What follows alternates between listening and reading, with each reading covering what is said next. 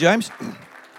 And excellent. Well, here we are, Sunday night, and this is the fifth time. You've had me working hard this couple of days, James. So we're going to wrap up this whole weekend with a thought from one of the most impactful, I think, one of the most impactful moments of all of the New Testament.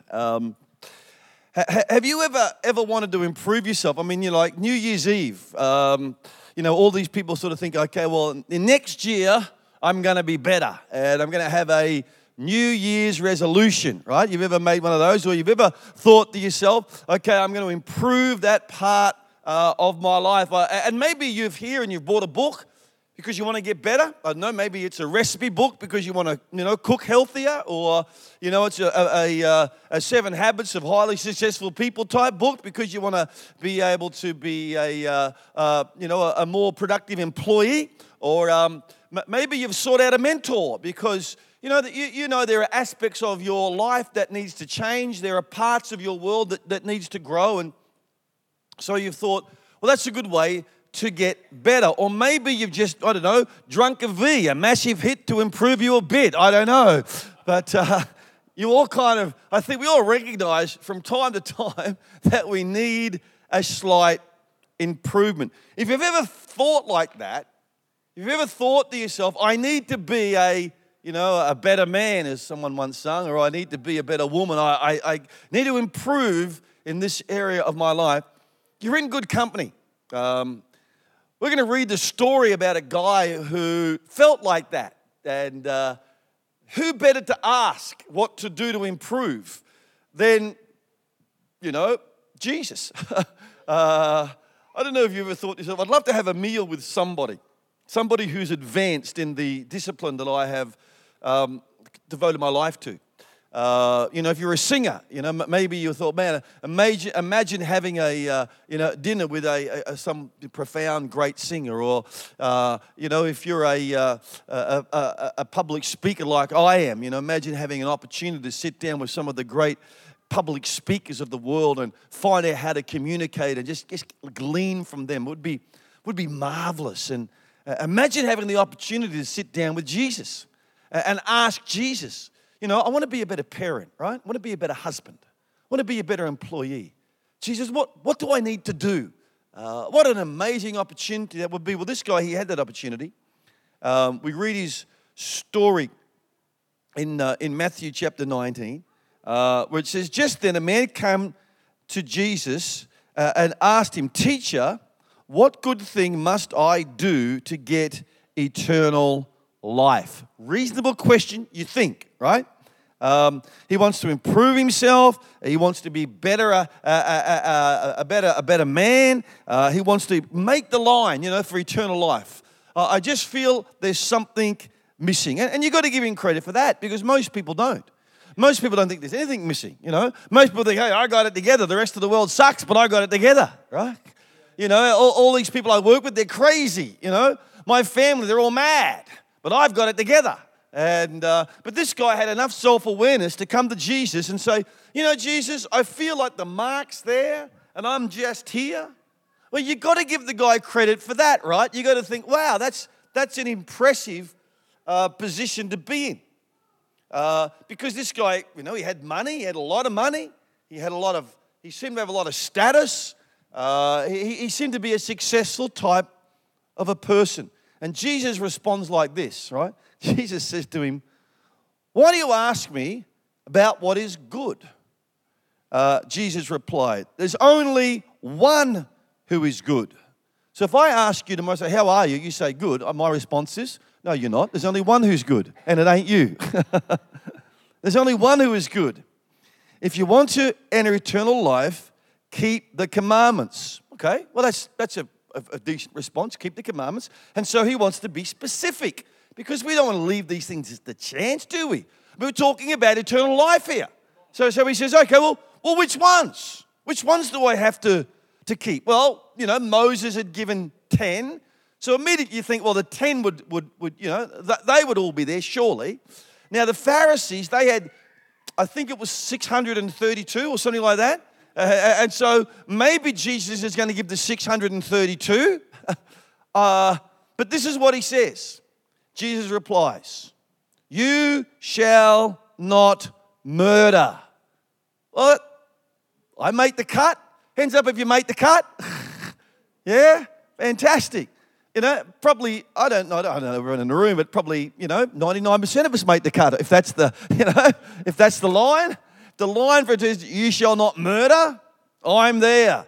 I won't sort of ask you to respond to the next one. "You shall not commit adultery." Well, I reckon that's a good percentage of us. I don't know where it lies, and I'm not here to judge. But Jesus is, what he's doing, there's this funnel, isn't there, right? You shall not commit murder. Well, that's probably everybody. You shall commit adultery. Just kind of looking at society, murder would be here, adultery would be here, right? There'd be a few more people that have committed adultery than have committed murder. "You shall not steal." Hands up? No, don't put your hands up. I'm not, you probably haven't stolen a car, but maybe there was that chocolate bar, or maybe there was that cookie, right, from your uncle's or from your auntie's, kitchen, and they weren't watching. You thought, "Well, it's good, I have that," and you ate that, and so, I don't know, maybe you're still making the cut. Maybe you're here and you don't steal. You've never stolen anything. You've never committed adultery. You've never murdered. You're still in the game. And sort of Jesus is squeezing it down a bit further. He says, don't give false testimony. So don't lie. Don't lie. Geez, nearly most of you have fallen off the cart, I think about now. I'm not sure. Honor your mother and your father. Right? So if you honored your mother and father and everything, and then love your neighbor as yourself. So Jesus starts with this wide funnel, and he brings it in, and in. Listen to this bloke. This bloke says, "All these I've kept. I make it." This is a pretty impressive dude, isn't it, right? And this is the kind of young fella that, you want your daughter to meet, your unmarried daughter, James, right? You think, well, hey, I'd like him in my church, and I'll have him home for dinner and I'll just introduce him just in case they hit it off. You never know. And this boy, he's got money, he's got status, he's got class, he's got character. I mean, he's the kind of guy I want in my church. He seems like a really good kind of bloke. All these I've kept, he says. What do I still lack? And again, there's that sense of, I've done all of that, Jesus, but is that all? Is there something else? Is there another step I need to take? Is there a further way I can go? And Jesus answered, well, if you want to be perfect, go and sell your possessions and give to the poor, and you will have treasure in heaven. Then come and follow me. When the young man heard this, he went away sad because he had great wealth. And Jesus said to his disciples, truly I tell you, it's hard for someone who is rich to enter the kingdom of God.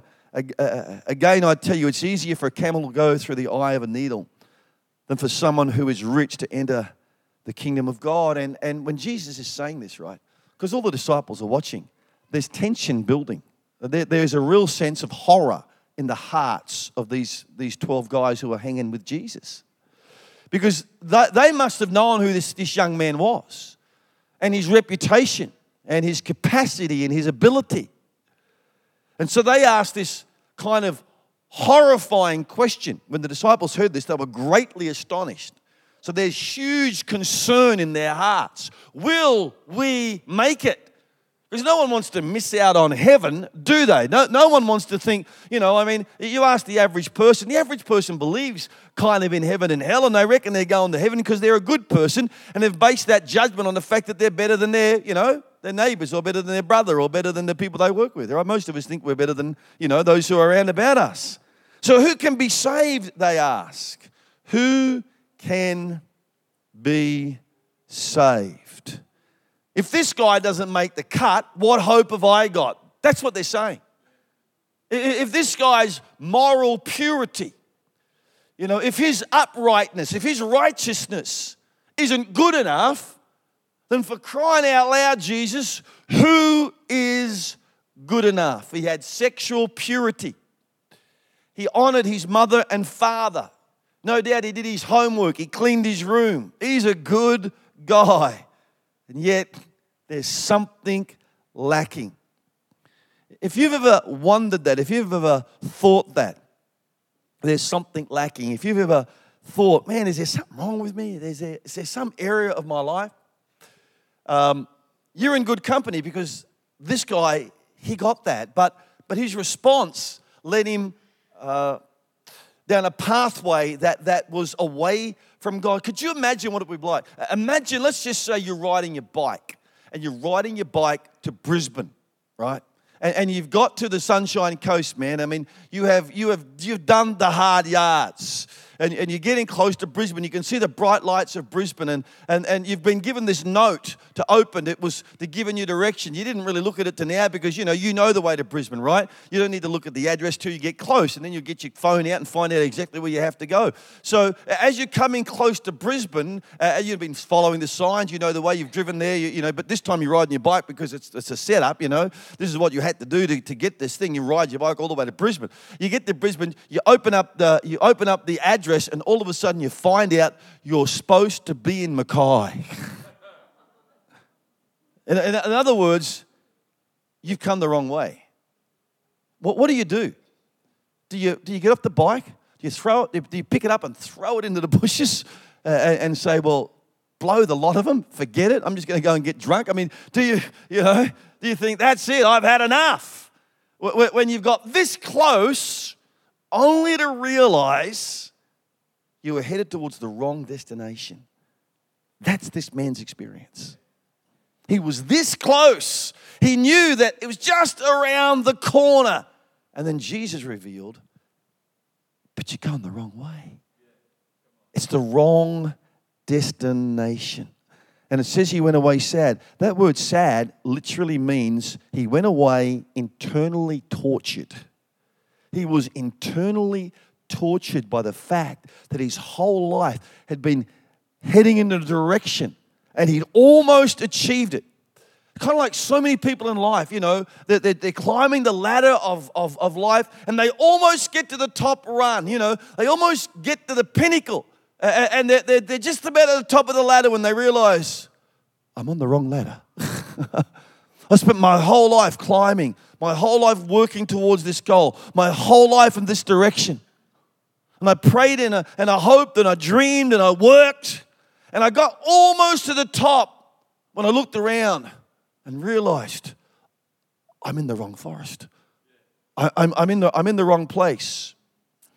I want to give you 4 reasons why this man walked away sad. Each one is progressively more in depth than the last, okay? So you might like to just write these down, have a think about them because they're pretty profound, each one, but each one is more significant than the last about why this man walked away. So this is I said before, this is one of the most shocking stories in the Bible because most people who walked away from Jesus were filled with joy.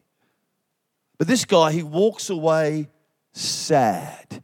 He comes to church, he hears the truth, and he walks away sad. A good man filled with internal torture because he heard the truth. Why was that? Number 1, because he talked to the real Jesus. He talked to the real Jesus. I got to say, folks, I've seen a lot of people walk away from faith over the years. And I've had the opportunity to speak to them. And I've never met one, to be honest with you, who's walked away from faith who understood the real Jesus. They understood a God of the New Testament. The God they concluded didn't exist. Because the God that they, sort of thought they were taught, the God they hoped in, the God they believed in was not the God of the Bible.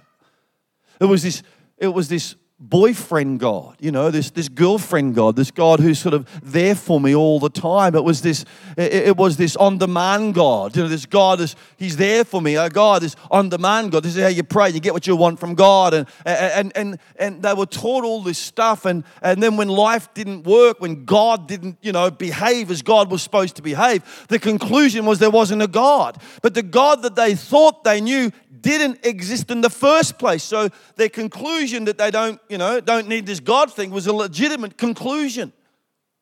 But this boy, he met the real Jesus, and the message of the real Jesus will always shock you. It will always shock you. Did you know God, here's the fact, God demands more from you than you could ever imagine, but He gives you more than you've ever dreamt.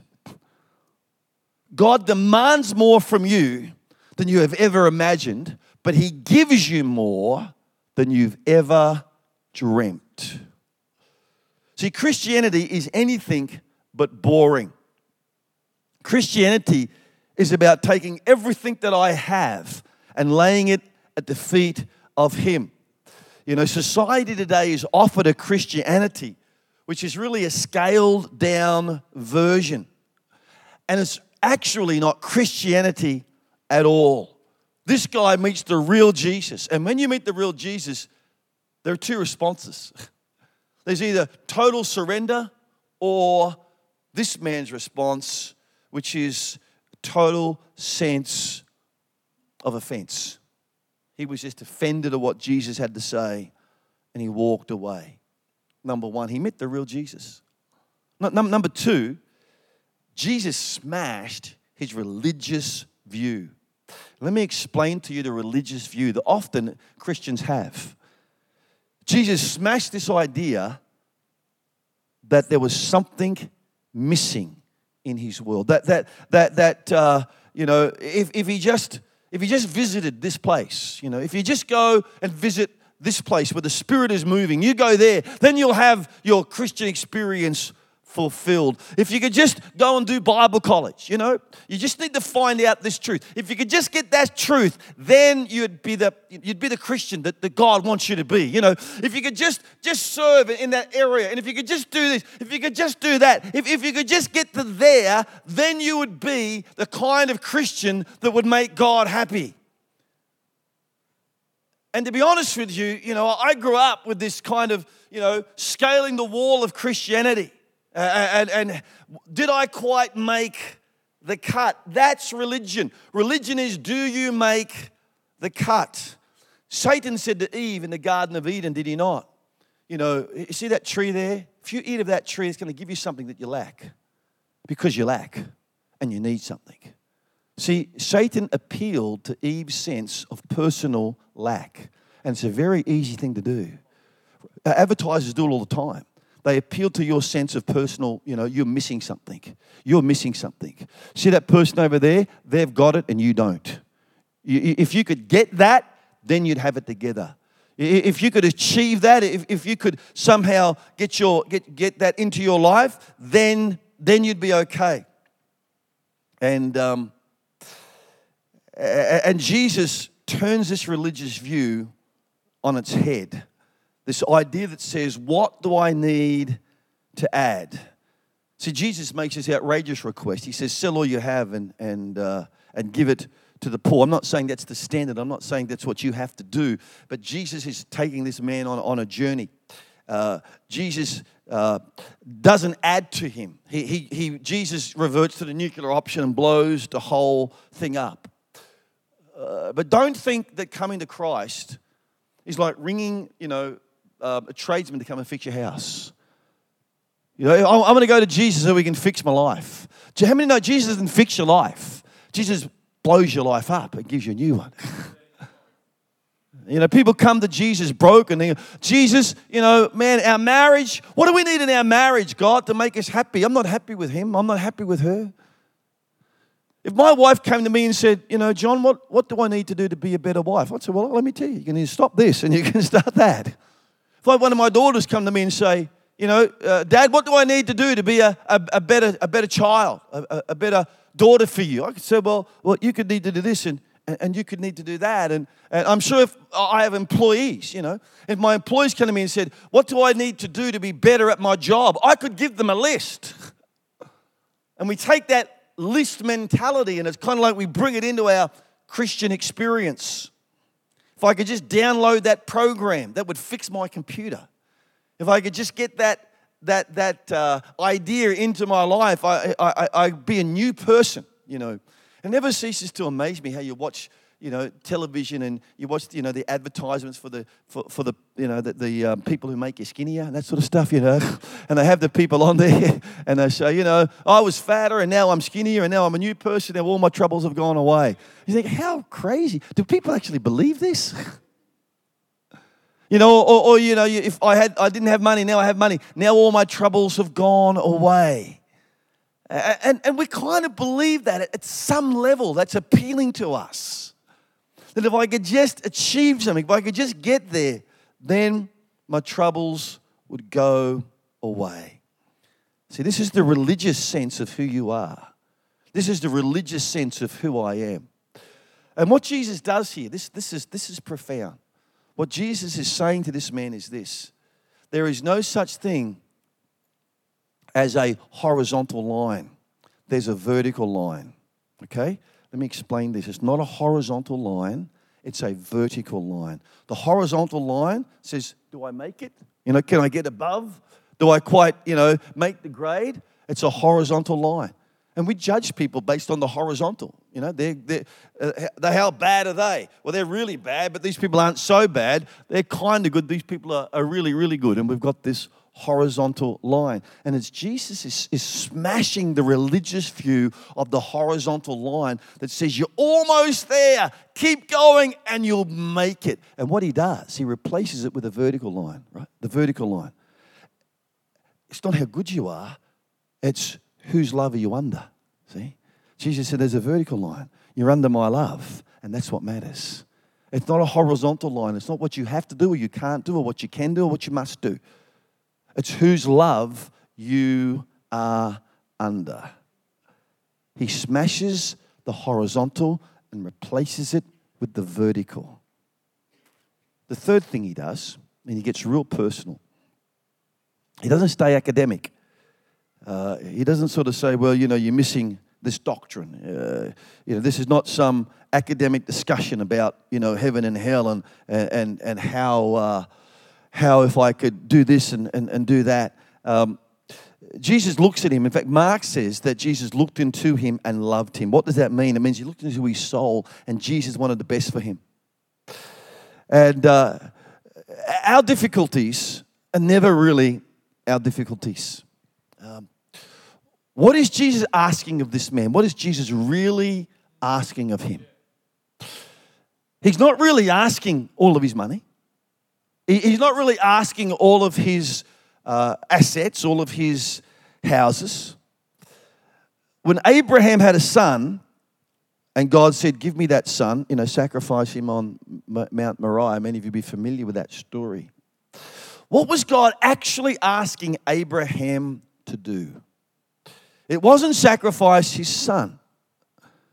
Your problem is not your behavior. No one's problem is their behavior. What Jesus was actually asking this person to do is the actual issue for everybody in this room. He was asking him to give up his dreams.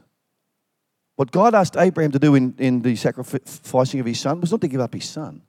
He was asking to give up his dreams because his future was tied up in his son. His future dreams were tied up in his son. Your issue is never your behavior. The issue is never what you do. The issue is what you dream about. The issue is what you long for. You see, I wonder what would, give you happiness outside of God. If there was no such thing as God, what would you need? $10 million? Would that make you happy? $20 million. Geez, you're a tough crowd. Okay, $100 million. They live in Gladstone, In Ipswich, it's $1 million, and they go, oh yeah, that'd be great. What amount of money would make you happy? What amount of, sex would make you happy? Sex with a supermodel. Well, that'd be fantastic, I'd love that. What would make you happy?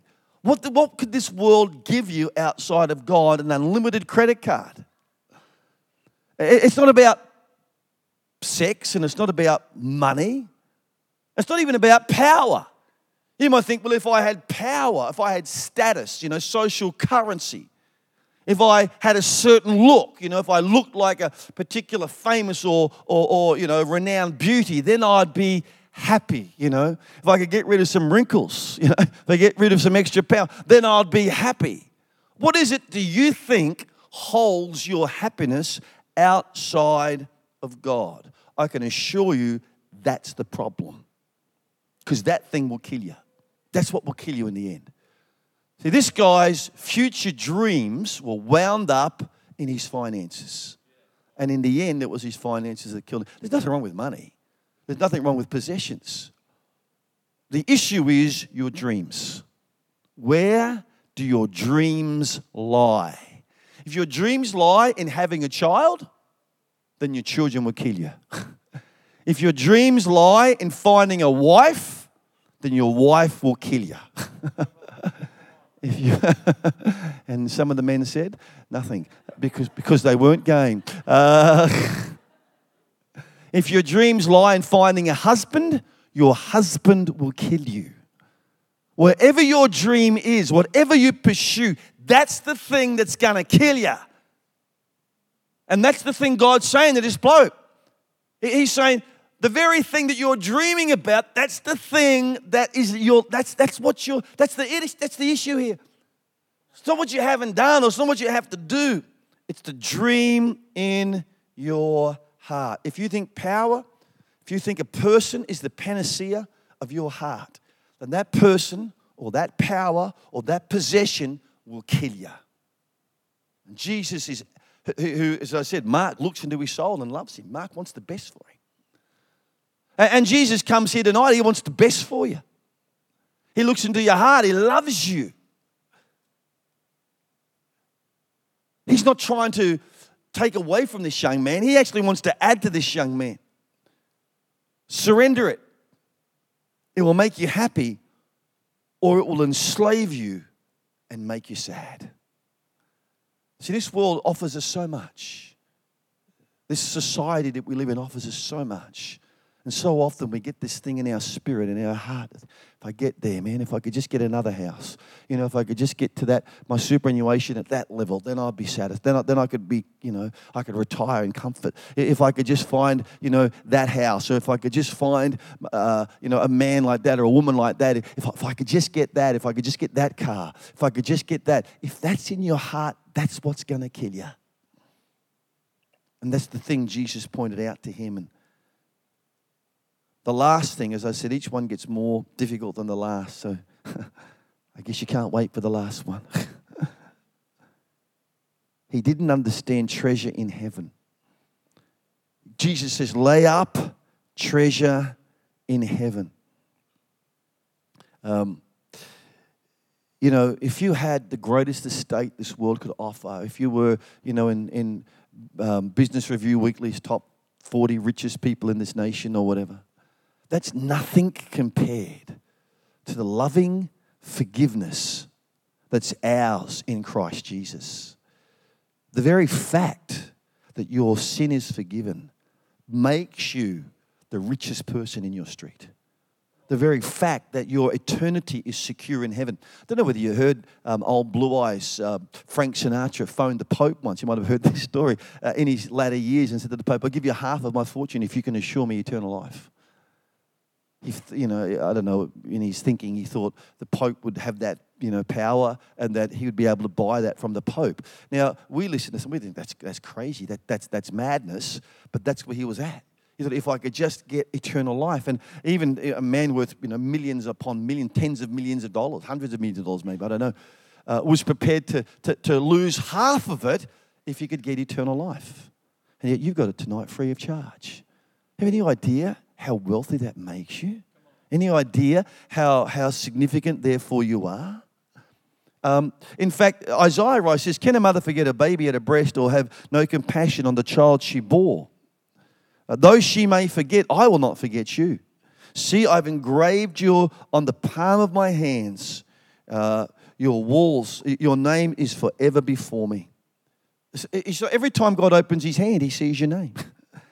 You are his treasure. And if you understand that, if that seeps past the grey matter into your heart, into your spirit, that you are God's treasure, then maybe, just maybe, God could become our treasure. And you recognize that you don't get your identity from your bank account or from your social status or from the power that you might find you have in this life. You get your identity from the fact that you are a child of God. And your treasure lies in the fact that your Father is the creator of heaven and earth. And he sent his only Son to restore you back to the family of God. When you understand that, you become obscenely wealthy in the context of this world. And that is you tonight. That is me tonight. Think about what Jesus offered this young man. He said, come and follow me. You know, he didn't say that to a lot of people. Only about 12, actually, that he actually went to and looked in the eyes and said, come and follow me. Maybe it was 13, because the other one was this guy. You know, he went to James and John, on the shores of Galilee, and he said, leave your stuff and come and follow me. And they did. They had a fishing business. They left it. They didn't even sell it and give it to the poor. I mean, they just left it. They never went back. And they followed after him. You know, Elijah came to Elisha and said, come on. He took his bullocks and his plows and all of his farm equipment. And he burnt it. And he followed Elijah. So what Jesus is asking this guy to do is nothing, that particularly bizarre. It's not like he hadn't asked others to do this before. And here's the fact. I mentioned James and John, and most of you knew who that was. Who's this bloke? You don't even know. You don't know his name. James and John became very, very common names, didn't they, Pastor? Our parents called us James and John. These names became synonymous with mankind. I mean, the names of the disciples, Peter, these are the names we called our children. These guys became, famous. You can go and see, edifices named after, St. John's and St. James's and St. Peter's Basilica. I've been in Rome, and there's this huge thing, St. Peter's Basilica. And yet this bloke, I mean, he might have, this bloke, he had a few fields back in ancient Palestine. Think about it. Peter, who left all and followed Jesus. You go to downtown Rome and there's, St. Peter's Basilica. You think, wow, whatever Peter gave up ain't nothing in comparison to what he's got now. 2,000 years later, his name is all over the world. James and John, their names are all over the world.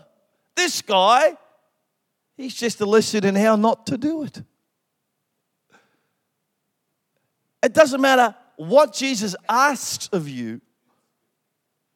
He actually never takes more than he returns. This guy, his neighbors and his friends and people who hung around him, after he was gone, he was forgotten about. We've got this story here. We don't know who he is. He just becomes a testimony, a pattern in how not to do it. So I want to invite you to come to Jesus, because he'll grieve you, but he loves you. And we all have that sense of grief. But what will stop you? What would you give up? I'm not asking you because it's between you and God. And if you're not at a position now when you won't give it up, it's probably because you need a little bit more pain in your life. Don't worry, you'll get the pain. And then maybe you'll give it up. But you need to know that you are the treasure of heaven. And what God is calling you to do is lay up treasure in the place where you are treasured the most. Can we bow our heads? We're going to pray. Amen. Father, Lord, I thank you tonight that we have this incredible example here of what not to do. Lord, that you come into our lives and you get real personal. Lord, that you break down the religiosity of man. And that you call out of us the very things that if you didn't, would destroy us. So immense is your love for us, and so personal is your understanding of us. So God, I pray for everybody in this room tonight. Lord, I don't know what you're asking of each one. I don't know what you put your finger on. I don't know, as I was speaking tonight and people were just, thinking and listening, I don't know where their minds were going. But I know, Lord, that you know. And I know that they know that you know. And so, God, I pray tonight that they would understand how incredibly valuable they are to you. And would be able to let go of what's become valuable to them outside of you, that they might inherit true riches in this life. We thank you, Lord, that you called us to do incredible, significant things. And yet, Lord, so many times we settle for second best. But Father, tonight we rise above it and we reach out to you and receive your grace in this matter. And I want the musicians to join us on the platform if they would. That'd be great. And maybe we're just in a moment of reflection. Maybe just allow, God to speak to you in your circumstance, in your situation, in your environment, with what your challenges are, with what your experience is. And you need to know that God comes right into your circumstances. And the way God came right to this man's circumstances, he turned this guy on his head. This guy came seeking something that seemed pretty legitimate. Jesus let him know he was going down the wrong track. He was on this religious treadmill. And it's so easy to get on this religious treadmill of thinking that, one more thing's what I need. One more thing's what I need. Instead of recognizing, no. You have everything you need in Christ. You haven't got to go here. You haven't got to go there. You haven't got to try to achieve that. You are complete in Jesus. And because of that completeness, what grips you in your heart, you can let go of so that God can flow in with more. Why don't we stand together? Amen. We're going to just sing this beautiful song. And if God's speaking to you tonight and you know that you're holding stuff back and God's saying, hey, you got to let that go. I'm not necessarily ask you to come for prayer, but I'm going to ask you just to lift your hands tonight as we sing this song. It's just a sign of, okay, God, here you go. It's yours as a sign of surrender as we worship. Thanks. Beginning, one with God the Lord Most High, the hidden glory in creation, now revealed in you, our Christ. Tonight. Why don't